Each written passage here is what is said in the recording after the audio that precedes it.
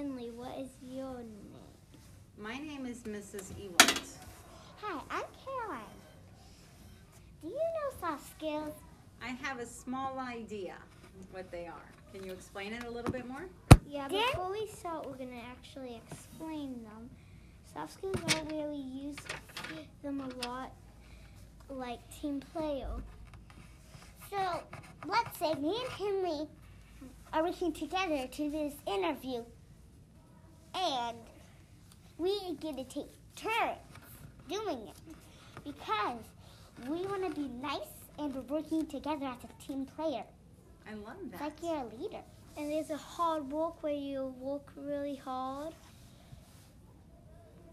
And communication skills, where you stop and listen to the person where you what they're talking about. And adaptability, where you stop and you have to adapt. Adaptability is a big word. I'm glad you girls know that word. That's a big one. Well, soft skills, we use them every day too. Soft skills are things that help us. Team player is when you work together. Okay, so you use team player a lot as a teacher? Ask me that question again? Team player? Yes. We have team prayer, is that what you said? Team player. Players. Oh, team players, yeah, we do a lot of stuff as teams and in partner work and where they have a team player. And sometimes the third graders really struggle with groups of 3. They're pretty good with just one partner, but then when there's 3 people, it gets a little bit harder because there's always somebody who wants to talk more. And hard work. We do a lot of hard work. Do you use hard work a lot too? Mm-hmm. Do you use communication skills a lot? We do. We do second step, and part of that program is learning how to communicate with each other and notice their skills visually, like if they're liking what you're doing or if they're not liking it, and learning how to have conversations with people without interrupting and with listening to what they say, and even conflict resolution. Do you use adaptability? Yes. Well, do you know a lot of things about adaptability? Well, I think adaptability just means that I know how to change when the environment around me changes. When things change, I have to be able to change. That's kind of like communication. Okay. What are the same about communication and adaptability? Okay. What do they have in common? Well, I don't know. Well, we can help you. Okay. So, the first thing about communication is if you have, for adaptability, you have to stop what you're doing, and you have to, but if you don't want to, you still have to. You have to change on to a different thing if you need to. So, like it was recess, me and Henley did not want to do the interview, but then, now we want to. It's your recess time? No, We just had it. Oh, you just had it. So you were nervous when you came in, but you adapted, and now you're good. Yeah, adapting really helps and communication. I kind of like to use those together, and if I use them, they actually kind of make me feel better. I am glad. I am learning from you girls. Do soft skills help you a lot? I think that we use all the soft skills in 3rd grade, so I think they do help us. I think that since you guys are learning about them already in 1st grade, and you're the first class who's ever learned about them in 1st grade as far as I know, that by the time you get up here and I'm your teacher, you guys will be pros. What's your favorite soft skill that we just taught? Adaptability. Soft skills are very helpful for you. Yes.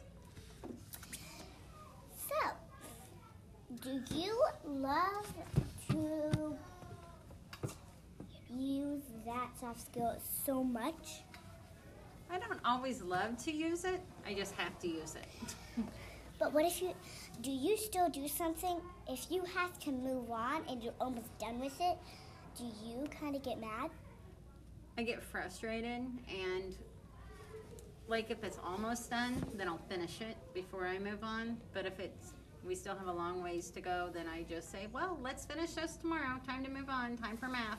So, if you get angry, all you have to do is say stop, name your feeling. Take a belly breath and then you're calm right down. Okay. So stop, name your feeling, take I a feel. belly breath, I and feel. calm down. Yeah, so let's say I am nervous. Okay. So, let's say, okay, I'm nervous. And, like, for this, I would say, stop, name my feeling, I feel scared. Then, take it back. Then I say, I calm down. Very good. I think we're done.